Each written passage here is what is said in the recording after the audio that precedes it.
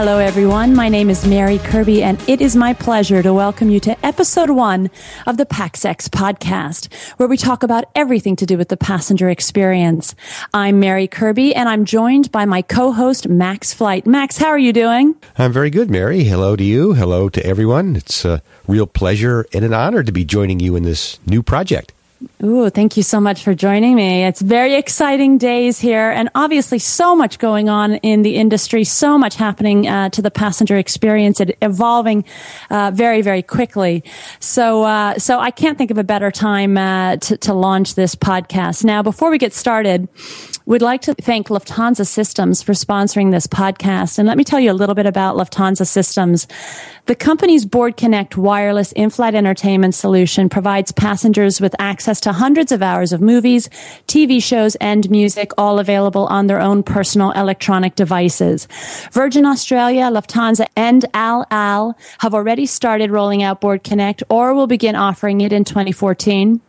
Opening new ways for communication and interaction between an airline and its passengers, this technology will have a tremendous impact on the overall travel experience. And on a personal note, I had the opportunity to use Board Connect while on board a Condor Airlines Boeing 767, and I can report that I was able to effortlessly stream movies to a PED, so thank you very much, Lufthansa Systems. Now it's my pleasure to introduce John Walton as our very first guest. John is the Director of Data for Routehappy, and John, it's so great that you're able to join us. You identify as a travel fiend, airline aficionado. Tell me a little bit about yourself, John. Hey, Mary. It's a real pleasure to be here. I'm the Director of Data for Routehappy, the flight data and search site. And what that means is that I'm in charge of our massive, complex database of what's on board every plane in the world. It's an absolutely fantastic job. It is right at the heart of the passenger experience. And I can't think of anything I'd rather be doing. Fantastic.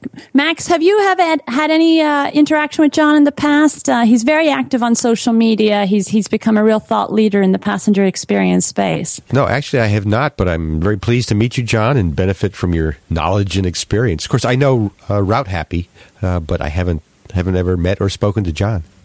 Oh, thanks, Max. It's great to be here, and good to meet you too. All right, let's take a look at some of the top PaxX news stories making headlines. Well, firstly, after years of development, JetBlue has launched its in-flight Wi-Fi service, FlyFi, and it appears to have been well worth the wait. Both myself and John were on the carrier's inaugural promo flight, actually, just this week. John, what was your impression of the service? What a fun experience, by the way. What a great time. That really was. I can't think of a better thing to do with my Wednesday than spend it flying around the skies of the Northeast US with great people and good friends. Hey, FlyFi, I was blown out of the water. I was incredibly impressed. You're looking at downloads of, during the test that I ran, 22 to 28 megabits per second. Now, that's faster than my home fiber connection in New York. Uploads were averaging around 0.5 megabit per second, which is, a little bit slow, but was perfectly good for anything that we wanted to do. And we were really testing that bird, in just those 3 rows that a bunch of us were sitting in. We had Netflix, HD YouTube videos, Google Hangouts, Skype and FaceTime happening, all at once on multiple computers. We were trying to make it break and it didn't. I know. It was so amazing. I mean, I think JetBlue said something along the lines of 60 people using their devices. And as you say, everything, including live streaming. Jason Rabinowitz, airline flyer, was doing a kind of a live stream feed that I only found last night online. But it was amazing. Some really high bandwidth functionality. The system was really put to the test, and I think it would be a virtual flawless rollout at this point. I think that would be fair to say with respect to JetBlue. Yeah, absolutely. I mean, that 16 number has only increased. I was talking with Jamie Perry, who's JetBlue's Wi-Fi guy, and he was saying that they were up to, I think it was 111 people on one flight. So, I mean, that's just fantastic. And as long as they can keep that going with the with the rollout of full fleet Wi-Fi and as more aircraft get on board, I think that they're onto a winner here. I think that's the big question is once, hundreds of aircraft are equipped, obviously not just JetBlue, but also United Airlines is bringing it to 200 Boeing aircraft. Will the service still be able to offer that, level of capacity to passengers? They're saying that they have no capacity concerns, which is exciting. Do you think it's going to be a game changer then? Because you have the likes of, the KU and the air-to-ground system here in the United States scrapping it out. Do you think this KA regional service is going to be a game changer for JetBlue? Actually, I do. They had some fairly hostile press this year about not having any Wi-Fi. And as they install it on more of their fleet, I think that's really going to be a winner for them. The trick is going to be obviously to make sure that people understand the difference between their Wi-Fi and other people's Wi-Fi. It's the old airline commoditization problem writ large. People experience L-band or go on a large plane when there's lots of people on it. And they're like, oh, this in-flight Wi-Fi thing isn't really all it's cracked up to be. Whereas you and I have experienced, really fast, really good internet on planes. JetBlue has a task in making sure that, enough people know that this is probably faster than their home connection. And what's the pricing model that JetBlue is intending to use? Well, initially they started off with a two-tier model. One was free, and then one is $9.99 per hour. We didn't find much of a difference between the free and the paid version, but I imagine that JetBlue will be, carving out different tiers, different pricing models, and that will be something that they'll be looking into as the system rolls out. They're going to have to throttle some of those free users back. There's no doubt about it, in order to preserve that paid service. However, they are looking quite closely at pricing. So they're not necessarily fixed on, they got originally right now $9 for the premium service and then free basic service, but they're not necessarily wedded to that. So we could see some changes in pricing coming down the pike as well. The one thing I thought was really interesting is that JetBlue is, to a certain degree, subsidizing this service for its passengers. And when I spoke to, their senior VP of marketing, Marty St. George, on board the aircraft, he said, that's what JetBlue is known for doing. They subsidize live television, and they're actually willing to throw in some money to cover the connectivity. Now, what does that mean to the ultimate price of the ticket? What do you think, John? Well, I think that's fairly similar to the model that Norwegian uses in Europe, and which Norwegian's competitors like Finnair are having to do, because Norwegian is the market leader here. You can't charge if somebody else gives it away for free. Right. And so, it's going to be that. It's the same thing as happened with the Southwest effect and later the JetBlue effect with, fare and schedule pricing.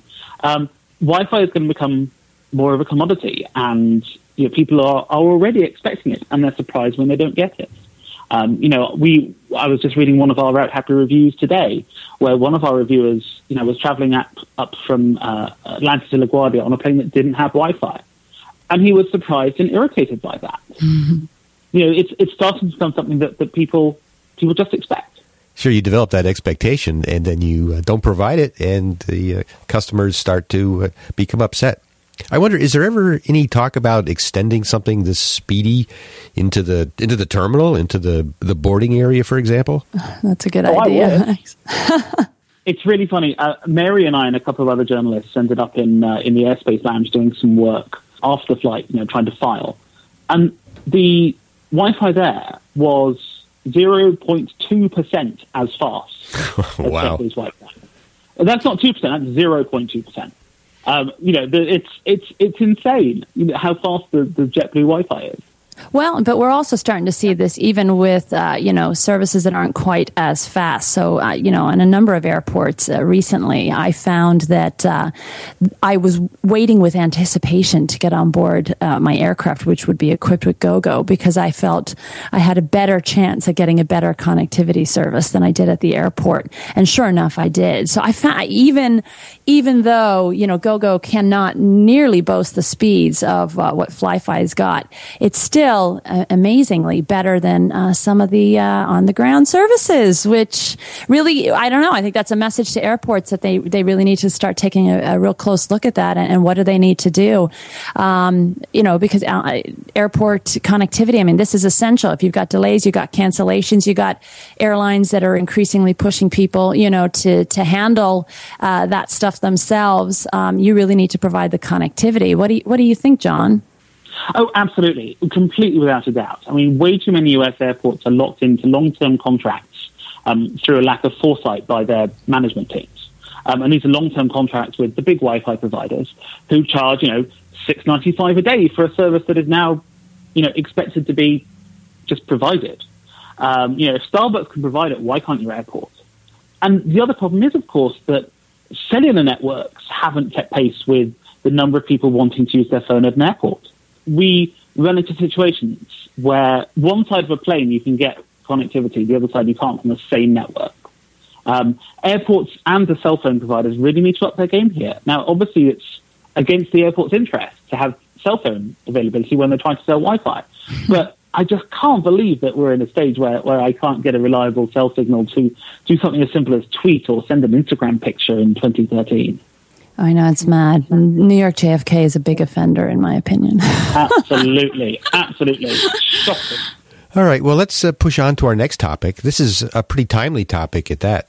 Now that the FCC seems intent on clearing the way for in-flight mobile connectivity, the DOT, the U.S. Department of Transportation, has proposed banning in-flight voice calls.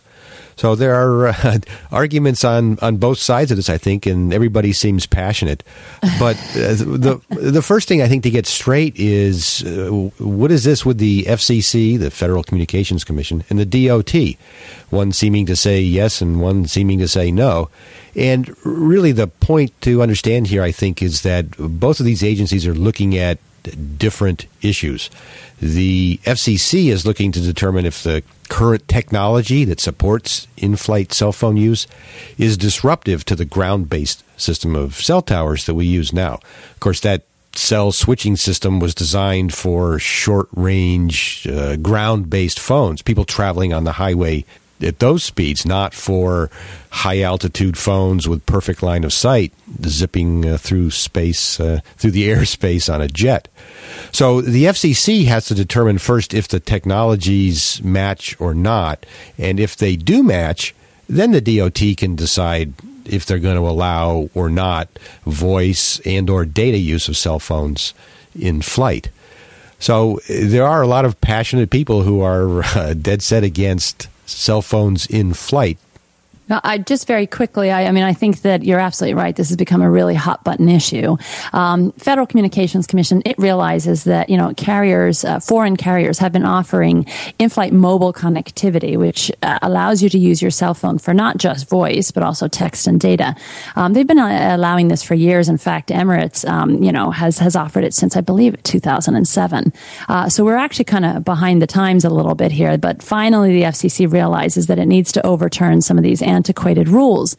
Yesterday, in fact, they voted in favor of releasing a notice of proposed rulemaking that will essentially take us down that path and get us to the point where these bans won't be in place. Immediately after the FCC did this, the DOT issued a statement saying, well, we'll let the FCC do its job, but as far as in-flight voice calls, we are going to move to not permit that. And that comes also in tandem with Representative Schuster proposing that he would propose a ban on in-flight voice calls. So on the one hand, you got the FCC that is doing what it needs to do, and that is move forward on the technology. But then you've got the DOT saying we're not going to allow voice. It's really, really interesting because obviously, as you say, passengers are not happy about the prospect of in-flight voice calls, and yet voice over IP, which is over the in-flight connectivity systems today, they're happening all the time. I mean, John and I both, obviously put this JetBlue FlyFi system to the test, and we were able to, it was pretty amazing,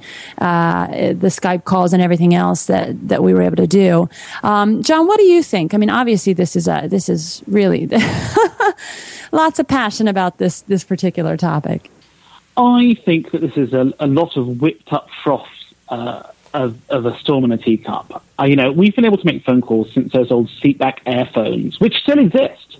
There are lots of airlines that still have those when the ones who have handset IFE. Most of the handsets will have the swipe on one side, which is also a phone. Dozens of airlines let people make cell calls already, and I have yet to hear any actual complaints. for me, the objections are this sort of breathless tabloid fear-mongering that the UK is so well known for. And it's actually not even fear-mongering, it's annoyance-mongering, right? It's about having some chitter-chatterer next to you. But I think we all know that the chitter-chatterer is not going to pay the roaming fees that you're going to get socked with to speak from the plane. People already, know about the fact that if they go overseas, their roaming charges will be high. So why would they try and make a call from a plane, an environment which is actually quite, has a lot of background noise, to do that? And the background noise is the other thing. I mean, we were, testing it and talking fairly loudly on the plane. And the person's voice on an Airbus A220 that JetBlue was flying stretched maybe 1-2 rows. So that's 9 people that that could potentially even hear you. But it would be no different from somebody sitting next to you, talking to their friend or their other half or anything. I'm very much on team let people talk. That person who is annoying on the plane is already going to be annoying on the plane in some other way, like clipping their toenails or having their feet on the seats or something. This is not going to be the end of the world. John, I'm on the other team. I think it's totally the end of the world. I think I agree on international flights, maybe not such an issue, but on domestic flights, if you're in a restaurant or in a line somewhere, anywhere, you're just surrounded by people conducting inane phone conversations, not because they need to, but simply because they can. Open that up to Inflight, and everyone is going to be doing that. They'll be yakking about garbage loudly, and I think it'll be really disruptive. I don't know. What do you think, Mary? I come right down the middle on this one. I don't believe in putting artificial barriers in place when it comes to technology on board the aircraft. That it doesn't make any sense to legislate manners, in my opinion. With all of that said, I think that airlines and passengers need to kind of look at the bigger picture. Once you streamline the process for allowing mobile connectivity on board, you can do any number of different things. You can decide to disable the voice and just allow text messaging and mobile data. That's something that really needs to be stressed, and I don't think it's stressed enough. These systems that the FCC is talking about approving essentially allow you to use your mobile phone in the air as you would on the ground, but the flight attendant can simply switch off and turn that voice functionality off, or you can just have the system installed so that it's always off. Lufthansa is among the carriers that is bringing mobile connectivity to its aircraft and have decided to do this. So this whole idea of putting barriers in place, legislating manners, I'm not a fan of that. But at the same token, I think airlines should have the right, if they want to flick that switch and turn it off, to have that right.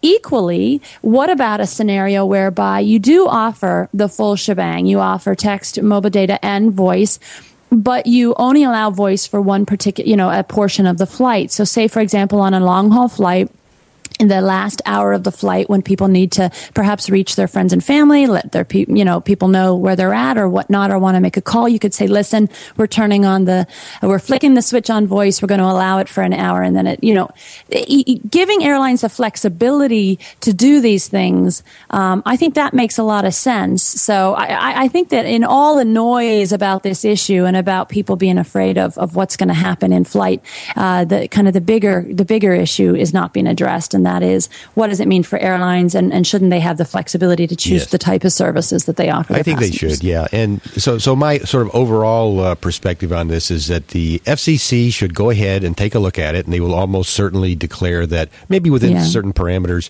that it's allowable. I think the DOT should not ban it. I think our friends in Congress who are introducing legislation, bills to prohibit cell phone use on planes, I think they should not do that. And that it should be up to the airlines, each airline, to decide how it wants to address it. I mean, if an airline wants to, remember the smoking zones in airplanes?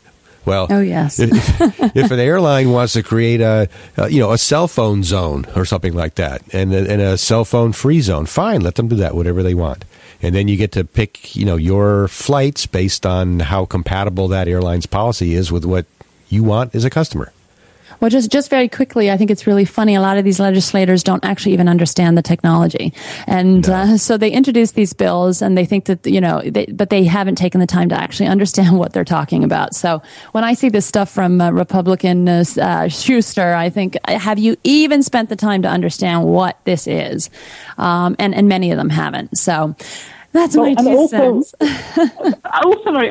Representative Schuster's district is just over the Maryland border in Pennsylvania. Yeah. How can someone who doesn't even have to make long distance flights for his job, how does that person, even understand what is going on, or even, even feel like he's able to comment on this? It just baffles me. But it was really funny. I was talking with a family friend who used to be a TWA flight attendant back in the day. And she was saying that this reminds her of when in-flight movies came in. People were really worried that the movie was going to be so distracting and they were going to be, taken away from their book or spending quality time with their family. And now we just look at in-flight movies and go, well, of course there are in-flight movies. We complain when there's actually an in-flight movie on the big screen rather than on our seat back. I know, we've definitely gotten used to that. I think history will look back at this as like, what were they worried about? Okay. Well, let's look at Ryanair for a few minutes. Ryanair is looking to improve the passenger experience. The carrier's permitting a second carry-on bag. They're even talking about providing assigned seats next year. And they're even eyeing partnerships with global distribution systems, GDSs. Is this expected? What's driving these changes at Ryanair? Hell has frozen over, Max. I think so.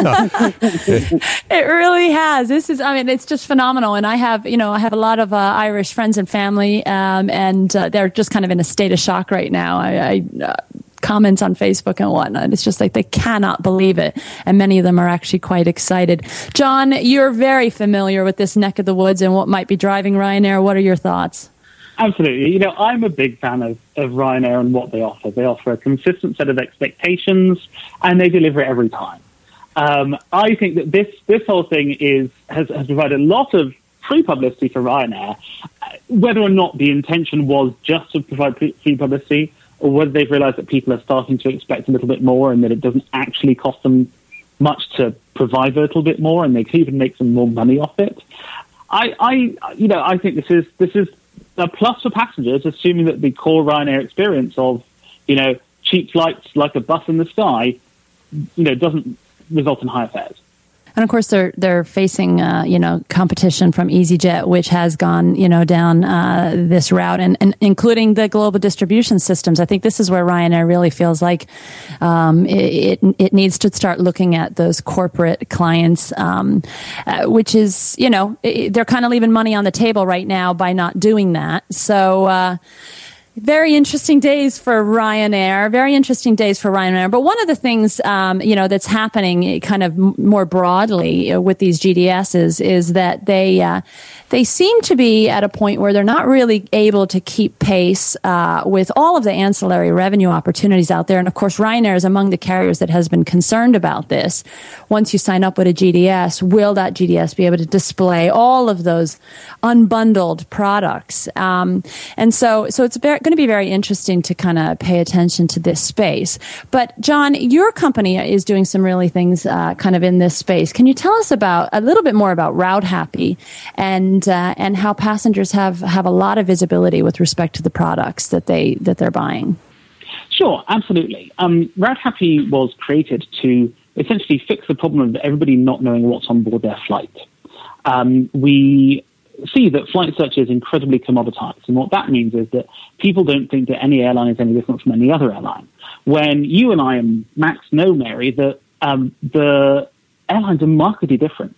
I mean, on the same flight, you could be flying on a 16.7-inch wide seat with 29 inches of legroom versus a 19.5-inch wide seat with 34 inches of legroom, for actually not that much difference in price. Routehappy uses key amenities to create a score to really show people what the difference is in flight. I know it's phenomenal. I absolutely love the service and being able to see what type of seat you're going to get. So important. Well, absolutely. I mean, in economy, it's all about the seat and what you can do while you're in it. Up front in business and first class, it's about what kind of seat you're in. Are you going to be on a long flight on a basic recliner first class seat, which is perfectly fine for sitting in, or are you going to have a full flat bed? Not the angle flat sort where you start sliding down, but your clothes remain where they started. And, would you even have one of the best sort, the full flat pods, which have direct aisle access so that you don't have to clamber over the person next to you in the middle of the night if you need to nip out? This is important stuff, which no GDS shows. Very few airlines even show it. Airlines, talk about things like, lie flat seating, and you never know whether that's going to be, an angle flat that you're sliding down, or a full flat seat that's actually parallel to the floor, or one of the new full flat pods. So we're fixing that problem. We have core happiness factors that explain the key amenities offered on every flight worldwide. So that's seat pitch, seat width, seat layout, type of aircraft, what kind of entertainment's on board, plugs and what kind of plugs, and whether there's a USB socket, and whether you can use those larger UK plugs, in-flight Wi-Fi. We're the only flight search site that tracks international in-flight Wi-Fi outside the US. And then we factor in flight duration and connections as well, time of day, and flyer ratings of both the airline and airports that you pass through, weighted differently from whether you're departing, connecting, or arriving, because a departure airport obviously counts much more than an arrival airport, because you spend more time there, hopefully. So, we've spent years creating the most comprehensive amenities data set in the world, and we're still innovating. We're still adding things, improving things, adding more happiness factors. It's a really exciting place to be, and at a really exciting time for the industry. Do you ever think you'll drill down even further now that we're seeing different connectivity systems in the marketplace? Do you think that you could see a time when you say this is an air-to-ground system and you can expect X speeds? This is do you think you'll ever get to that point, or do you think that'll be necessary? I know that the ATG guys, the KU guys, the L-band guys, the KA band guys, they're all constantly evolving and trying to improve their services and capacity. But do you think it will be worthwhile, you think, to tell passengers that eventually? Oh, we already drill down into different kinds of in-flight Wi-Fi. Currently, we base it on how you pay for it, whether or not you're roaming on a cell phone or whether you're connecting with a browser and paying with a credit card or an account. And we'll absolutely, and we've already started our discussions on how we will track, score, and explain the differences in Wi-Fi, because as we talked about earlier with the Fly-Fi news, passengers need some information about whether or not this hype is actually worthwhile. Now, I personally think that Fly-Fi is a fantastic service, and that Viasat connection, wherever it appears and however it's branded, is really something to look out for. It is an absolute hidden gem among a lot of rough to find it in. So I can't wait to delve deeper into that. Fun. Max, have you had a chance to look at Routehappy yet? Yeah, I was interested in the sponsored happiness factors. I think that's an interesting concept. At first, I was a little bit given that name. I'm thinking, they're paying to get their positions, inflated, and is that right? But then when you look at examples of the sponsored happiness factors, they're all things that I would want to know if I'm selecting a flight. Things that are specific, more specific than the general kinds of happiness factors that John was talking about. Right, well, absolutely, and that's what we really went for. We really wanted this to be something that people wanted to use rather than just, slapping ads on the site. Every flight search site has 15 different ads for, showing you how to reduce your belly fat through this one great tip from a stay-at-home mother. We used our amenities database, FlightPad, and our matching algorithms, FlightMatch, to enable airlines to use our systems to show actually relevant information to flyers when it matters. So, if you're looking to fly Delta business class internationally in their front cabin, we will show you what seat they have, and we won't show you the seats that aren't on that route. So if you're flying a route that has, is a Boeing 767 route, we'll show you that Thompson Vantage seat. If you're flying a route that's a 747 route, we'll show you the Sigma Cirrus seat. We won't show you the wrong seat on that flight. So it's things like that. It's revealing the availability of things like in-flight food. We know what the programmatic factors are for airlines food service. We know when they'll be serving food and on what flights. So we can say yes on this route, because let's look at Alaska Airlines. On this route, it's a Horizon-operated service, which means that you get a choice of a free wine or beer. Whereas if it's an Alaska-operated service, you get a choice of more options, but that comes on a non-complimentary basis. So, it's really something that we're looking to, in the same way that we look to end the practice of people not knowing what they're getting when they fly, we're looking to end the presence of on-select routes or selected aircraft only. Because we know what routes they're on, and we know what aircraft they're on, and we can show people only what's on those routes and aircraft. John, you guys are sitting on an absolute mountain of data, and I could talk about this till the day is long, but we have come to the end of our adventure this time around. I can't wait to talk to you again, though, and I hope you will consider being a guest again on this podcast. And many thanks to our listeners. John, can you tell us where our listeners can find you? Absolutely. You can find me on Twitter at @thatjohn. You can find Routehappy at @Routehappy or at routehappy.com. And of course, you can find us at runwaygirlnetwork.com, and personally on Twitter, Runway Girl, which is really easy. Max, you want to see us through? And I think we should absolutely thank our sponsor once again, Lufthansa System. Thank you so much. Fantastic. All right, well, join us again next week as we talk about the passenger experience on the PAX X podcast. Bye, everybody. Thank you. Bye. Bye.